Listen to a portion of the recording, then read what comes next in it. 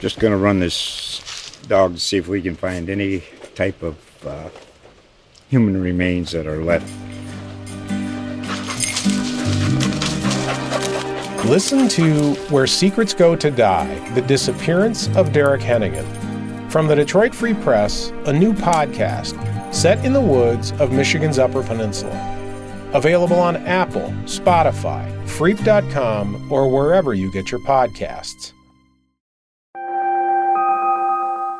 When I sit with patients, there's nobody out there to fight for these patients. And there's patients that don't understand these insurance rules and these insurance questions. And there's patients who say, oh, I can't afford that, never mind, I won't get treatment. And I just can't imagine my mom or dad doing that. Lisa Miller has listened to the stories of people choosing food over high-priced prescriptions, and it's her job to help them avoid that grim choice. Working in a windowless office inside Columbus Oncology and Hematology Associates, some might call her a patient advocate or a navigator. She helps cancer patients through and around the maze of rates and rules set for health insurance companies by pharmacy benefit managers. She recently talked about her job with the Dispatch's Darrel Rowland.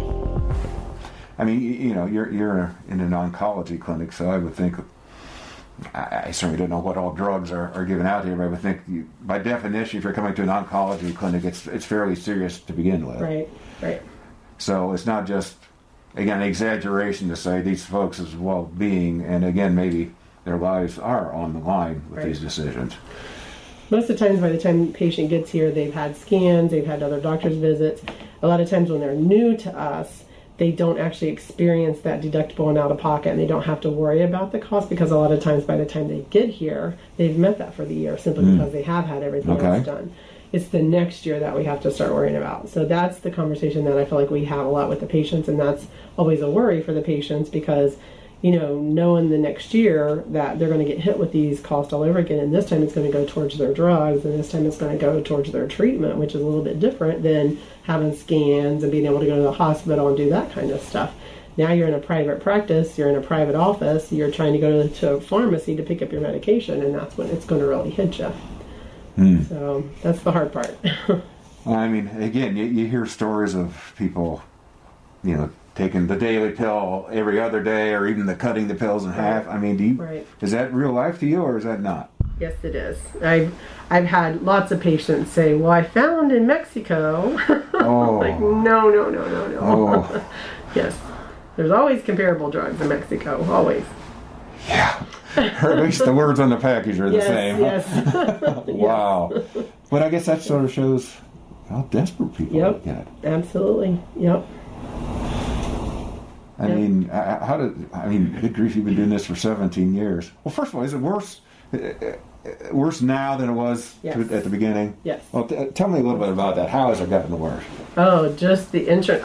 I feel like, you know, different coverages. I feel like the insurance companies have found games around how they used to cover things. They no longer cover things.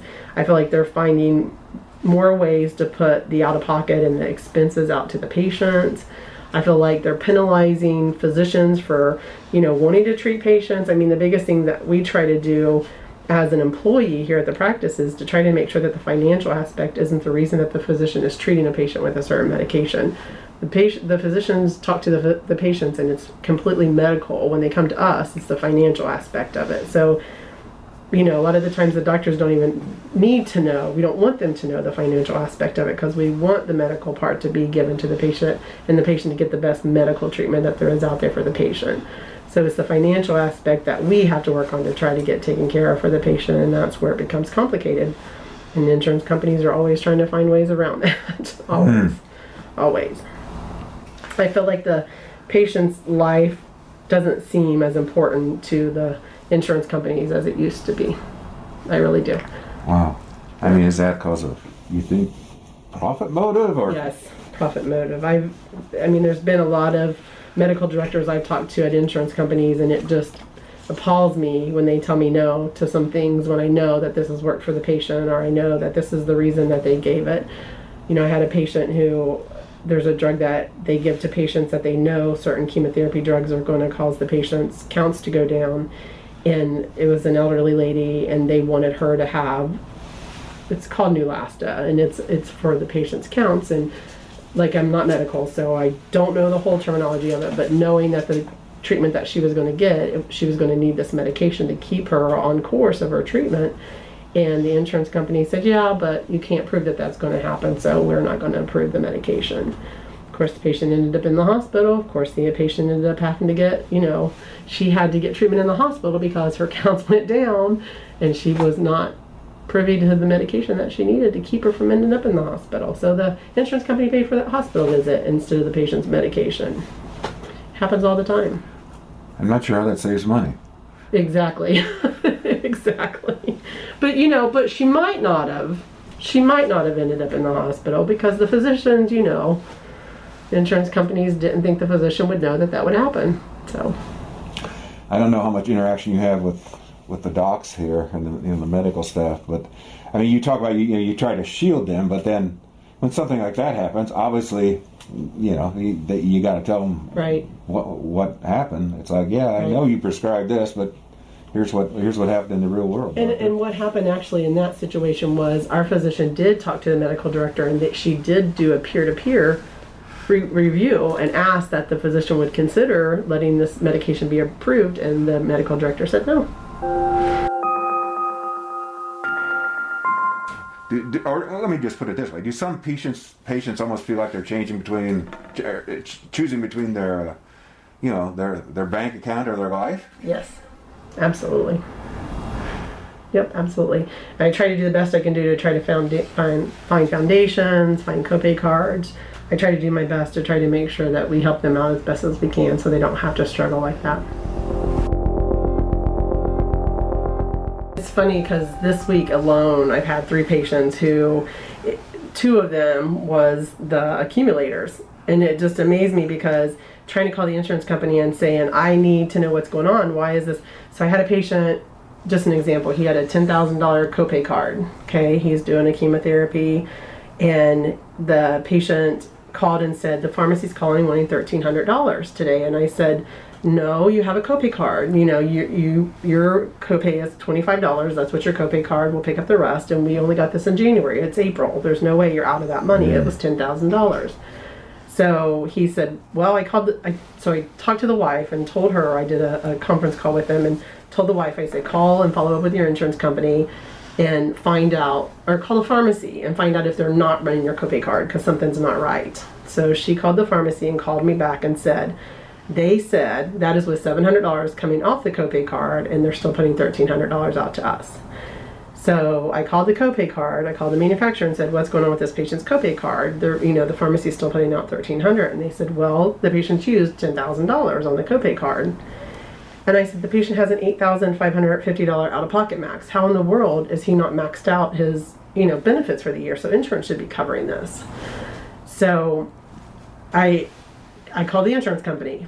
5 people later, because the insurance company kept saying, "Well, we don't know, let me transfer you to this department. I don't know, let me transfer you to this department." And finally, the 5th person I talked to said, "Oh, well, this patient has a copay card. If it's a copay card, we don't accumulate it towards his benefits. So therefore, now he has to meet his $8,550 out-of-pocket max before we'll cover the medication." So that was my first patient this week. So then having to call the patient and explain to the patient the income's too high. The thing of it is some of these, some of the copay programs or some of the foundations that I work with, they only cover certain diagnoses and certain drugs. So I went out to try to find him some help with the foundations, and the patient's income was too high to qualify for any of the foundations. Or if he did qualify for one of the foundations, his the rule of the foundation is they won't help a patient with commercial because there's a copay card. So there's that catch-22, which knocked him out of getting any help. So basically I had to call the patient back and say, "I'm sorry, there's nothing I can do. You have to come up with the money before insurance is going to cover it at 100%. So the wife said, "We're going to have to get a credit card or something to try to pay for the medication because the medication's been working." He's been on this medication for 3 years. 3 years, and this is the first year that this has happened because he's always worked with the copay card and it's went through fine. This is this is chemo, did you say? This is a chemotherapy medication, yes. Yep. Okay. Yep. So is it something he takes? Is it a pill and he It's an takes it at oral home? medication, yes. Okay. And the whole purpose of him doing the oral and not having to do the IV is so he can continue working and not have to miss work and not have to come to the office and be here all day doing his IV chemo. So, and then the second patient, that kind of same Before you get on the, excuse me, how much are we talking about that this would cost, like without insurance? No, there's kind of what the list price is. So I called the pharmacy because that's what I said. I said, how is he getting hit with so much on a monthly basis? That chemotherapy drug is $18,000 a month for a 30-day fill. So insurance paying their portion, patient paying his portion. That's what his cost was going to come out to. Well, they had already exhausted $10,000 from the copay card, so. A 30-day fill, so that's the month. Yep. So it's a daily fill. Yep. So that's that. Okay. So then you're saying a lot of the things with them mandating the patients change medications. We do have a lot of patients that are on chemotherapy or on medications, and beginning of the year, the insurance company again hires another program or hires another company to do their prior authorizations, and they've already made decisions that the patient has to do a biosimilar. And some of the biosimilars have the same name as the other medication. It's just, it'll say dash, HRL, or, just like initials at the end of that drug. So unless we catch it, then we're still giving them the previous medication, and the insurances aren't covering the medication if we miss the biosimilar. So that happens a lot, and that's happened a lot this year. Almost all of the insurance companies are mandating we use biosimilars or use different medications for patients. Now I've heard a lot on both sides of biosimilars because I know you're not a medical person, but maybe just for the inexpert people like me and maybe the folks listening to us, what is a biosimilar? I mean, it's not like a generic drug where the ingredients are the same, is my understanding. Right. It's a manufacturer is making a drug that is similar to the original medication. It's just they're getting cheaper rates on the medication, and it's just a new product for them. So they're pushing it with the insurance companies. The insurance companies are pushing it back on us to try to give the patients the drug that can be a little bit cheaper for them. So now the key question is, do they always work as well? That's a good question. Okay. I don't know that. You're right. I'm not medical, so I don't know that answer. All right. They're supposed to be the same medication. You keep track of this. How often do the appeals work? I mean, it just depends. It really does. These days, it's a 50-50. They used to work all the time, but things have changed. Things have changed. I feel like we do more peer-to-peers than we ever have. In the appeal process, I feel like a lot of times we get no when no should never be said. But a lot of times I feel like we get more no's than we get yeses. And sometimes I feel like they say no just to see if we're going to come back and say, this is why. So, even with the oral medications, I see that happening a lot with the pharmacy. The pharmacy is constantly coming back and saying, can I get the physician's notes because they're denying this medication. So sometimes they do, sounds like some sort of appeal process then. Yep. The pharmacies, yep. Wow. Some of the specialty pharmacies do, yes. Okay. Well, you're probably handling, this is mostly specialty drugs, I would assume, Yes. at this level. Yes. And which is another word for expensive. Yes. Expensive medications, absolutely. Yep. I mean, how can you do this for this many years and it gets worse and worse? And I'm not trying to put this on you, Lisa, but I'm just saying this battle just kind of gets harder and harder. I mean, what kind of keeps you going? And as the odds seemingly grow more and more against you, it's like you're the tree and the elephants are battling, and the tree usually doesn't win. But the thing of it is in the end, I know this is somebody's mother, this is somebody's sister, this is my mom, this is my dad. When I meet with patients, you get me emotional when you ask me those questions, because when I sit with patients, there's nobody out there to fight for these patients, and there's patients that don't understand these insurance rules and these insurance questions, and there's patients who say, oh, I can't afford that, never mind, I won't get treatment, and I just can't imagine my mom or dad doing that. I couldn't imagine my sister saying, I can't have my breast cancer treatment because, I'm just going to go home and die. I couldn't imagine that. So I'm here for the patients. America at least has the reputation. We like to say we have the best healthcare system in the world. Whether that's true or not, whatever. But it's obviously, better than a lot. Amazing pharmaceutical companies that make wonder drugs seemingly every day. Hospital facilities, doctors' offices. And yet we can't get people the care they need. I mean, what's wrong here? How do you fix this, Lisa? You know what's so funny about that question is if I had the answer to that, I would have initials after my name and a lot more money in my pocket. That's the answer. I wish I had the perfect answer. Trust me, there's nights I lay awake and just think, how can I get around this? How can we fix this? How can we fix it? To where anybody, everybody, nobody should ever go without treatment that they need. Ever. It shouldn't be a financial decision. It shouldn't be, can I put food on my table or can I buy my medications? That should not be a choice. But yet, America 2021, it is. And you see it. Here. How often do you see choices like that? Every day. Every day. Every day. Monday through Friday, every day. Every day.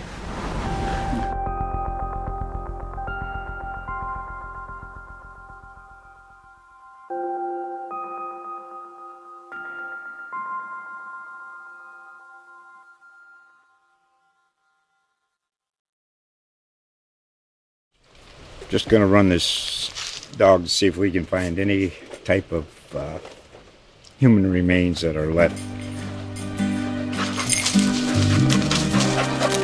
Listen to Where Secrets Go to Die, The Disappearance of Derek Hennigan. From the Detroit Free Press, a new podcast set in the woods of Michigan's Upper Peninsula. Available on Apple, Spotify, Freep.com, or wherever you get your podcasts.